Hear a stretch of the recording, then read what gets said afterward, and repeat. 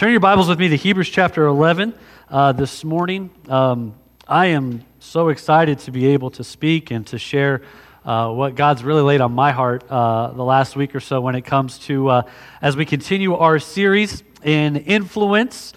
Face it, you have it. Now what is what Pastor preached a few weeks ago, and then last week spoke on the idea of us being vulnerable as we talked about Jethro and Moses, vulnerable to heed others' advice or even for us to speak into others. And today we're going to look at the story of a young woman, and we're going to look at a principle here from the story of her life that I feel led to address that it has created an attitude, an unfortunate attitude that has crept in to the mindsets or into the lives of us as Christians sometimes today. And that mindset, I'm just going to call it like I see it, it's a lie. It's the lie that somehow God cannot use us today because of our past. I admit at times, throughout my life, I too have felt this mindset. It's usually coupled around times or events where I wasn't fully trusting in God as much as I should have.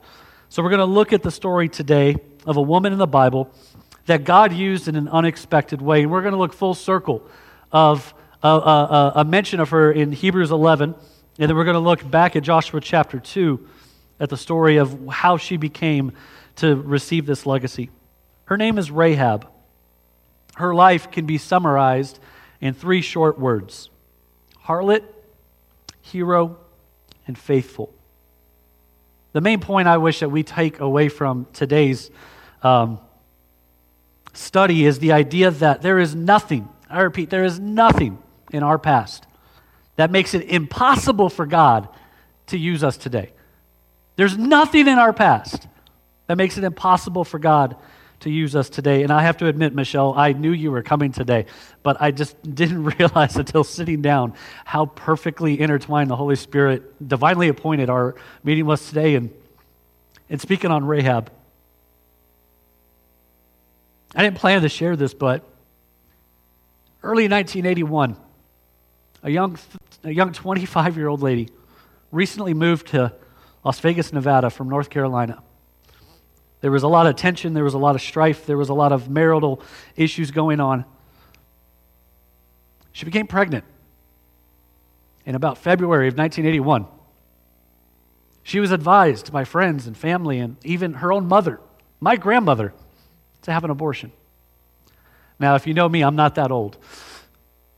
But my mom decided to keep the baby.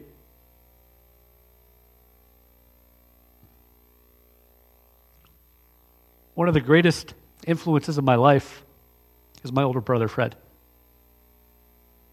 And I go through this study and just look at how God used Rahab and the influence that we're going to look at today.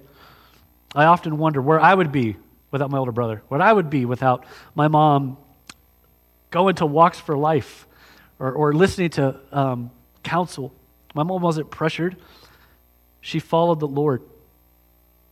In Hebrews 11:31, the Hall of Faith chapter, a chapter that is so rich and full of men and women that were just sold out for God, patriarchs and leaders of Israel in the Exodus.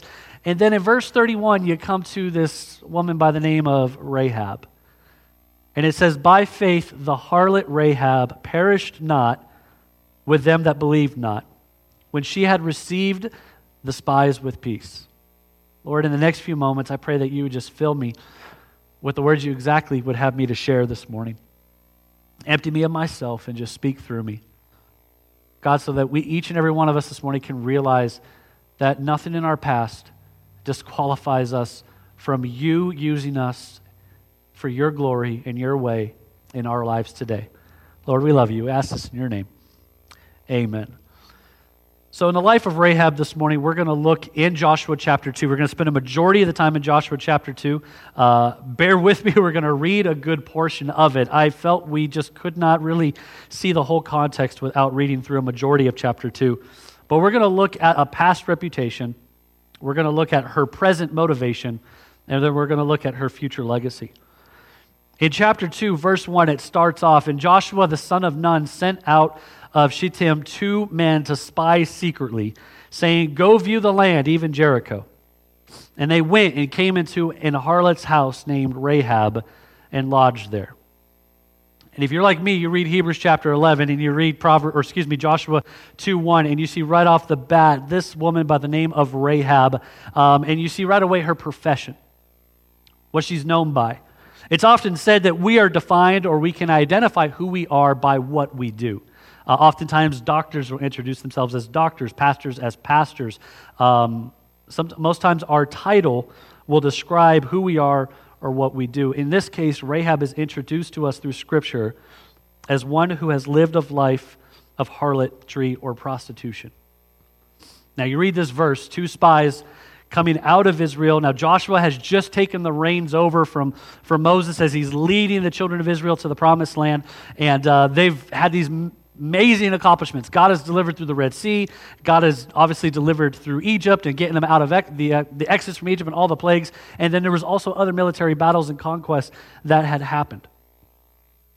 When we see Rahab's life, and we see this description, automatically we think, I know because I think this sometimes is too, that her sin, there could be no greater sin. We automatically kind of put it on a pedestal of her sin is greater than another sin. But yet the Bible lets us know that if we offend the law at one point, we're guilty of it all. And can we just dispel that lie right now, that in God's eyes, all sins are equal? And now in our earthly circumstance and context, yes, are there different consequences for different things? Absolutely. But if we don't have that viewpoint of all sins are equals in God's eyes, I believe we do a great disservice to those outside the walls of this church or even new Christians to automatically weigh certain sins heavier than others.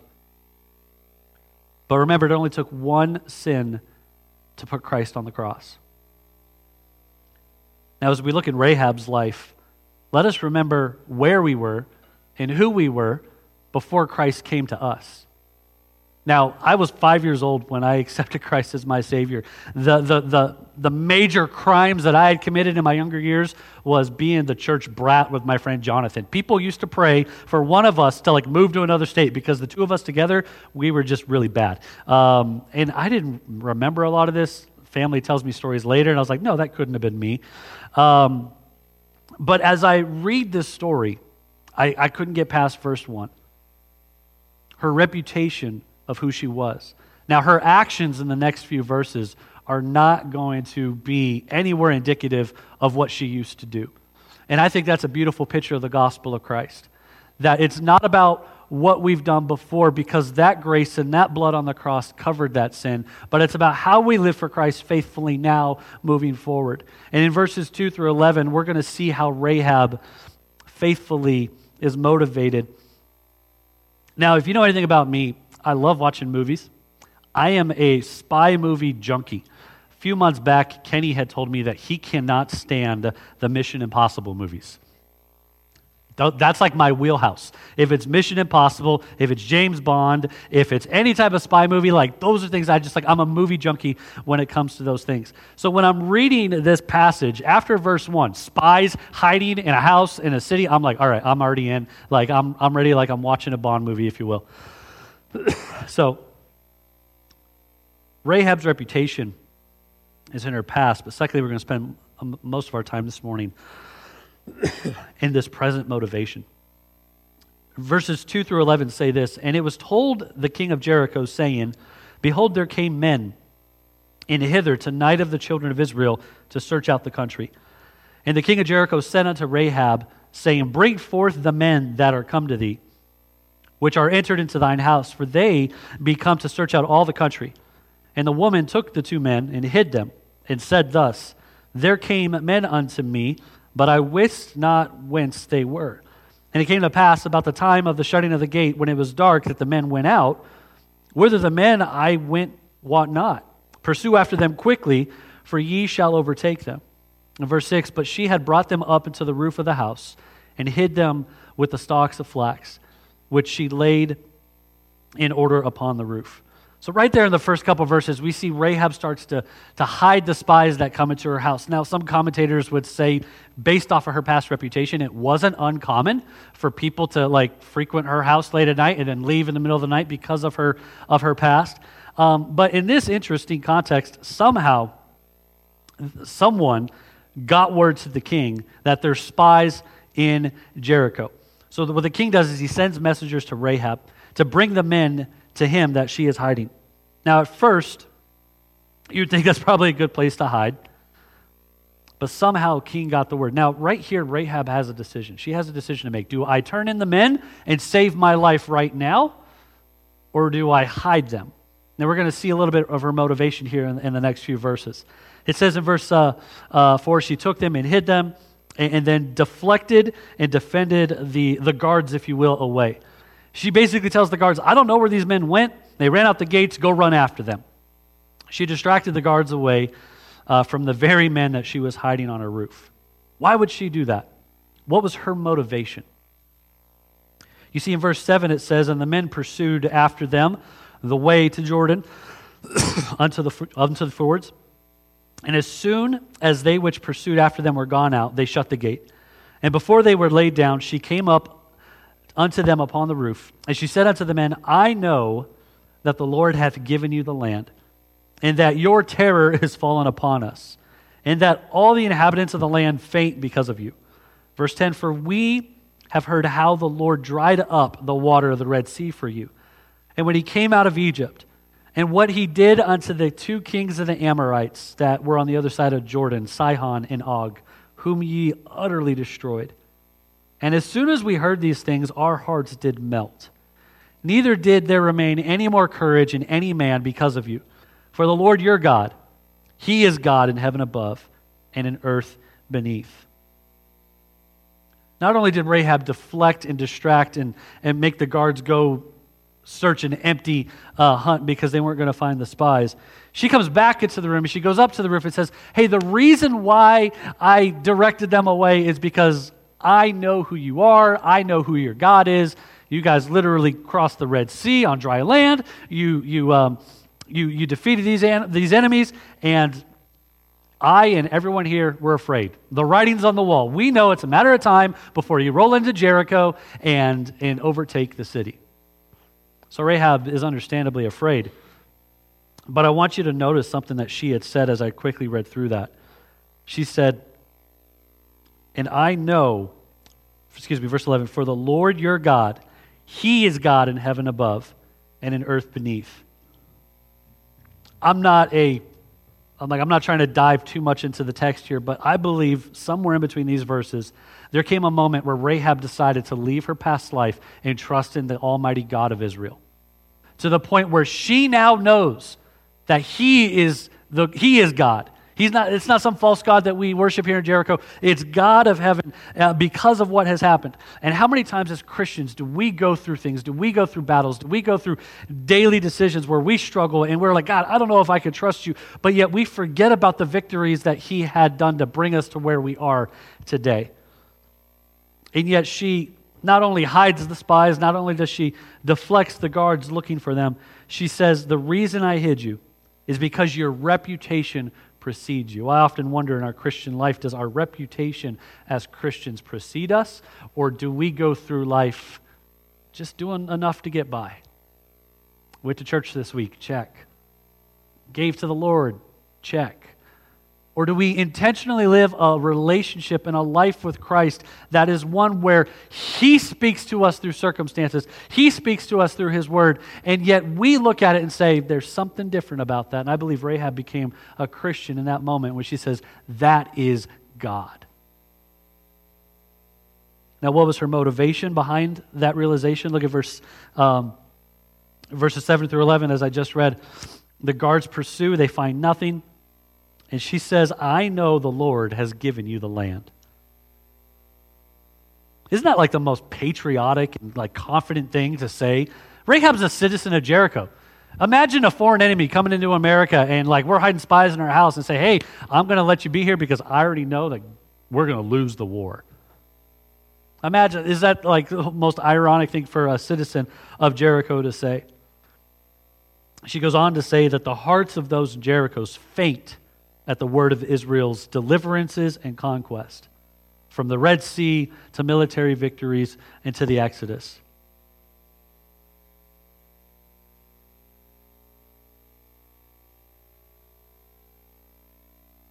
Let's stop here for a second and reflect on this thought.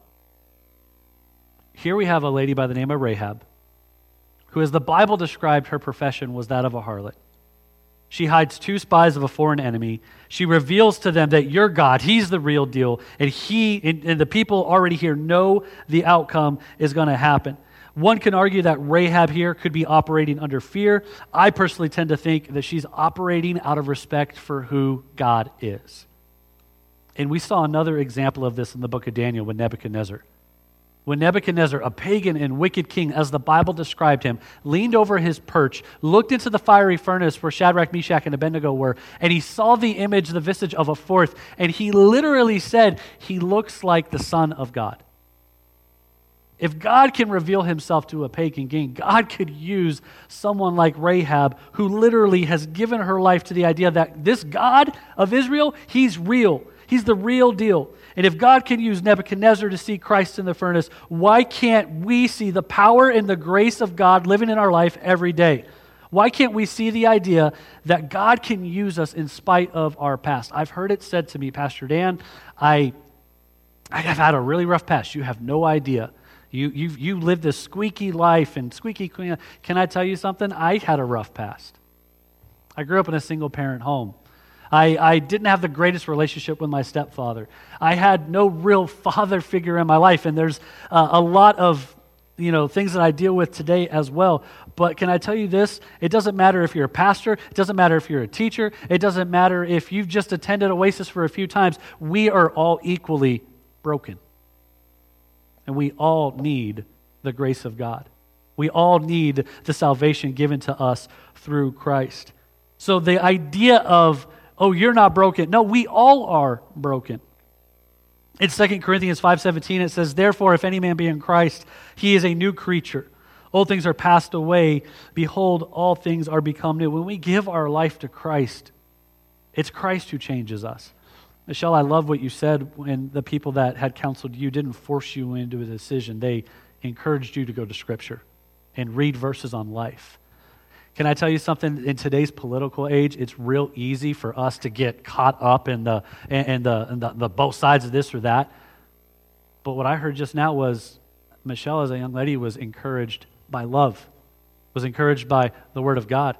She wasn't encouraged to make this extreme decision or this extreme decision. She was pointed to the cross. Rahab, I believe, put her faith in Christ. And when we put our faith in Christ, we're a new creature. The old things are passed away. It's not a pastor, it's not a church that changes the old things. It's the Holy Spirit. It's God that does that. Rahab feared and believed in God. She didn't allow her past from allowing God to use her in that moment there in Jericho. She very well could have turned the men in and saved her life presently for that day, but her actions, as you will see, will have a lasting impact on her and her family's legacy. The remainder of the chapter, verses 2 through 21, I want to focus not only on the past reputation that she had or the present motivation that she acted in, but the future legacy. Verse 12, it says, now therefore I pray you, swear unto me by the Lord, since I have showed you kindness, that you would show also kindness unto my father's house, and give me a true token, as Rahab's talking to the spies, that you will save alive my father, my mother, my brother, and my sisters, and all that they have, and deliver our lives from death. And the men answered her, our life for yours. If you utter not this our business, and it shall be, when the Lord hath given us the land, then we will deal kindly and truly with thee. Verse 15, then she let them down by a cord through the window, for her house was upon the town wall, and she dwelt upon the wall. And she said unto them, get you to the mountain, lest the pursuers meet you, and hide yourselves there 3 days, until the pursuers be returned, and afterwards you may go your way.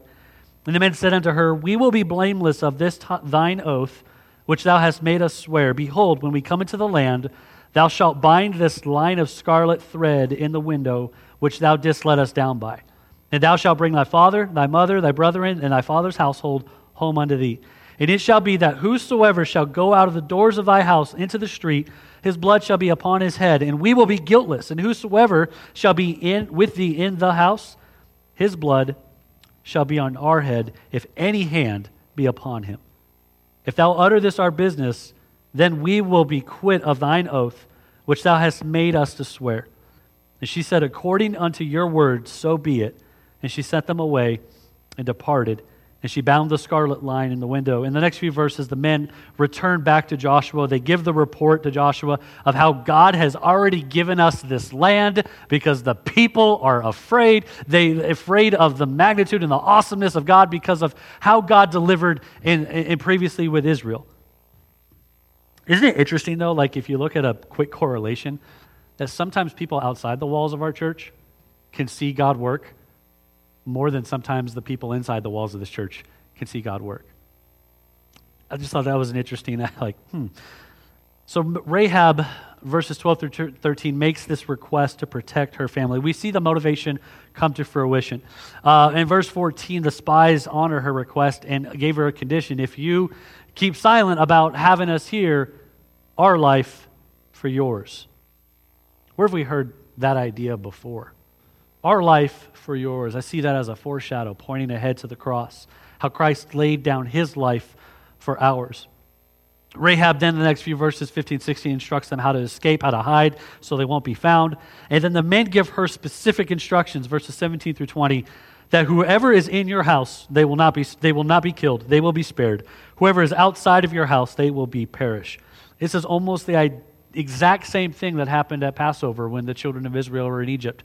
They had to be inside the house, underneath the doorpost of the blood of the lamb in order to be spared. This is what salvation looks like. Oasis, we have the truth of what God did and how God loved and how he gave us his only begotten Son.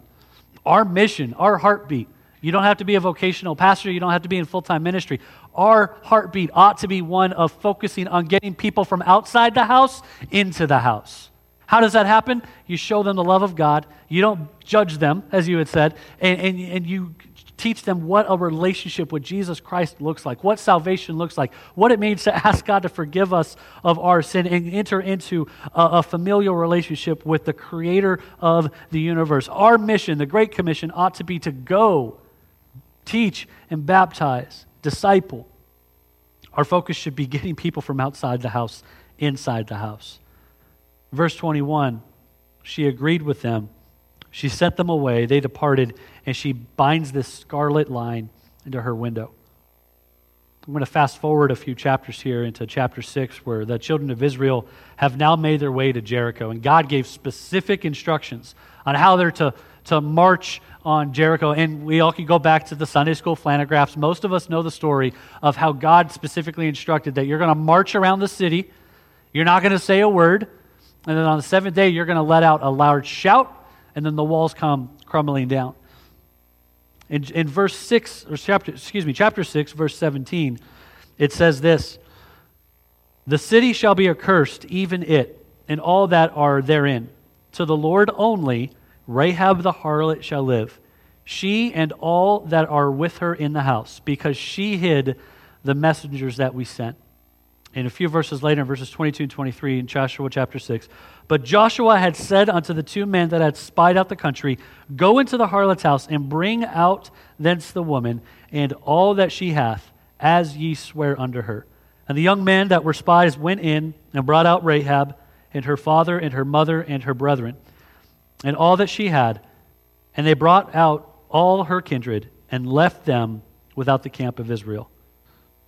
While Jericho was going to be under attack, while Jericho was under siege, the Lord honored Rahab's faithfulness.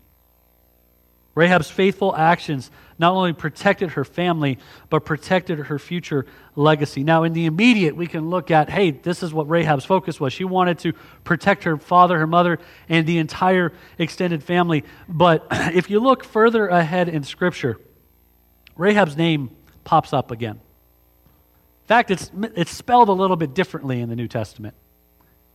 It's kind of the way the language was, going from Hebrew to Greek. But what was the legacy of a harlot who trusted God? What was the legacy of a harlot who was afraid of what Israel was going to do, but through that fear, God spoke to her, and she trusted and acknowledged the God of Israel is the real God. And I don't know about you, but in my study this past week, when I read this verse, I broke down. I was a puddle of tears. I just got this, no other way to explain it. that when you look at the story and you look at her past reputation, her present faithfulness, and you look at the legacy of protecting her family, Matthew 1 verse 5 says, in the legacy of Christ, our Savior. It says, and Salmon begat Boaz of Rachab, which is also Rahab. And Boaz begat Obed of Ruth, and Obed, Booz in the New Testament, it's Boaz in the Old Testament. Rachab is Rahab. At that moment, I literally said, what? Are you kidding me? What a story of God's grace. God used a young woman who had a checkered past, whose life was changed by the news or how real God was. She in turn saved her family. She in turn, as a result of her faithfulness, kept the lineage, the line of Christ our Savior in whole. As I shared a moment ago, my mom was encouraged to have an abortion. The story that Michelle just shared with us a moment ago. The point is this: it doesn't matter what we've done in our past. God can still use us today to accomplish His will. I'm just sitting there thinking, Michelle, of the story that you shared and what you had gone through, and now today you are serving in a ministry, and would you say 41,000 lives saved? Was that accurate? 45,000 lives saved. And you and other volunteers and people that have faithfully given and prayed in that ministry are a result of how God uses you today. Without Rahab, this can be said: there is no Jesus. Without Rahab, there is no hope of eternity. Without Rahab, there is no influence that we can have on others.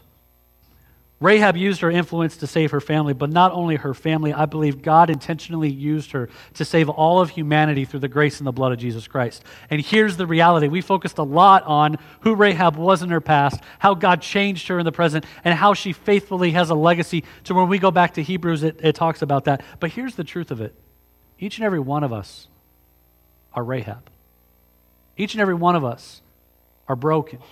Each and every one of us need a Savior.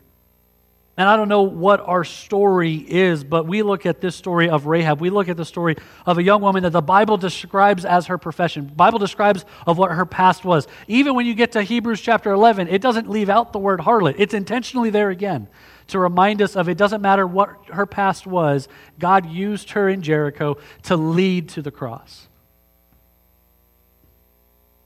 Her story has influenced not just hundreds, not just thousands, but millions of people today. You can't have the cross without Rahab. Each and every one of us have a unique story of how Christ came to us and how we were broken and we were in sin and we were in need of a Savior. Maybe it's the story that we could share with friends and family. Maybe it's the story that we know that we have a relationship. And sometimes as Christians, we need to get out of our own way to allow God to use us. Mostly 8:30 is church family. I do see a few new faces today, so I don't want to go without saying this. It doesn't matter where you've been. It doesn't matter what you've done. God loves you. It's the simplest truth of it. He loves you so much that He sent His Son Jesus to die on the cross for you. He loved you so much that He paints the picture of that anybody like Rahab, who, as I said a moment ago, in our eyes today when it comes to like looking at sin could be like, wow, that was a really bad sin. No, all of our sin are equal in that sense. We're all equally broken. But maybe you're here today and you have no idea what it means to have a relationship with God. Maybe you're here this morning and you don't know. You may have a story of a broken past. You may have a story that says, hey, this has happened, this has happened, this has happened. But can I tell you something? The reason you're here this morning at church at Oasis is because God wants you to be here. God orchestrated the steps, the schedules, and everything for you to be here this morning. And the question is, do you have that relationship with Christ? And if you do, are you allowing your past self hold you back from how God can use you in the future? As I shared a moment ago, I've had people say to me, you don't understand, Pastor Dan. You don't have my past. Respectfully, you don't understand because you don't know my past. The truth of the matter is this, that all of us are broken, and we all have a broken story, and we have a loving Savior who is the perfect antidote to the brokenness we have. He's the perfect piece to the puzzle to have a relationship. And then in our Christian life, He is the perfect one to lean on and rely on to let us get out of our own way and allow God to use us. So we're talking about influence. We're talking about this series. How can my story influence others? Well, it's evident that Rahab's influenced us. It's evident that Rahab not only spared her family in the fall of Jericho, but if you go down the lineage and through Matthew, her family lives because of her faithfulness. And the line of Christ is still established. Going back to Hebrews 11:31, we'll end where we started. By faith, the harlot Rahab perished not with them that believed not, when she had received the spies with peace. There is nothing, and I repeat, there is nothing in our past that makes it impossible for God to use us today.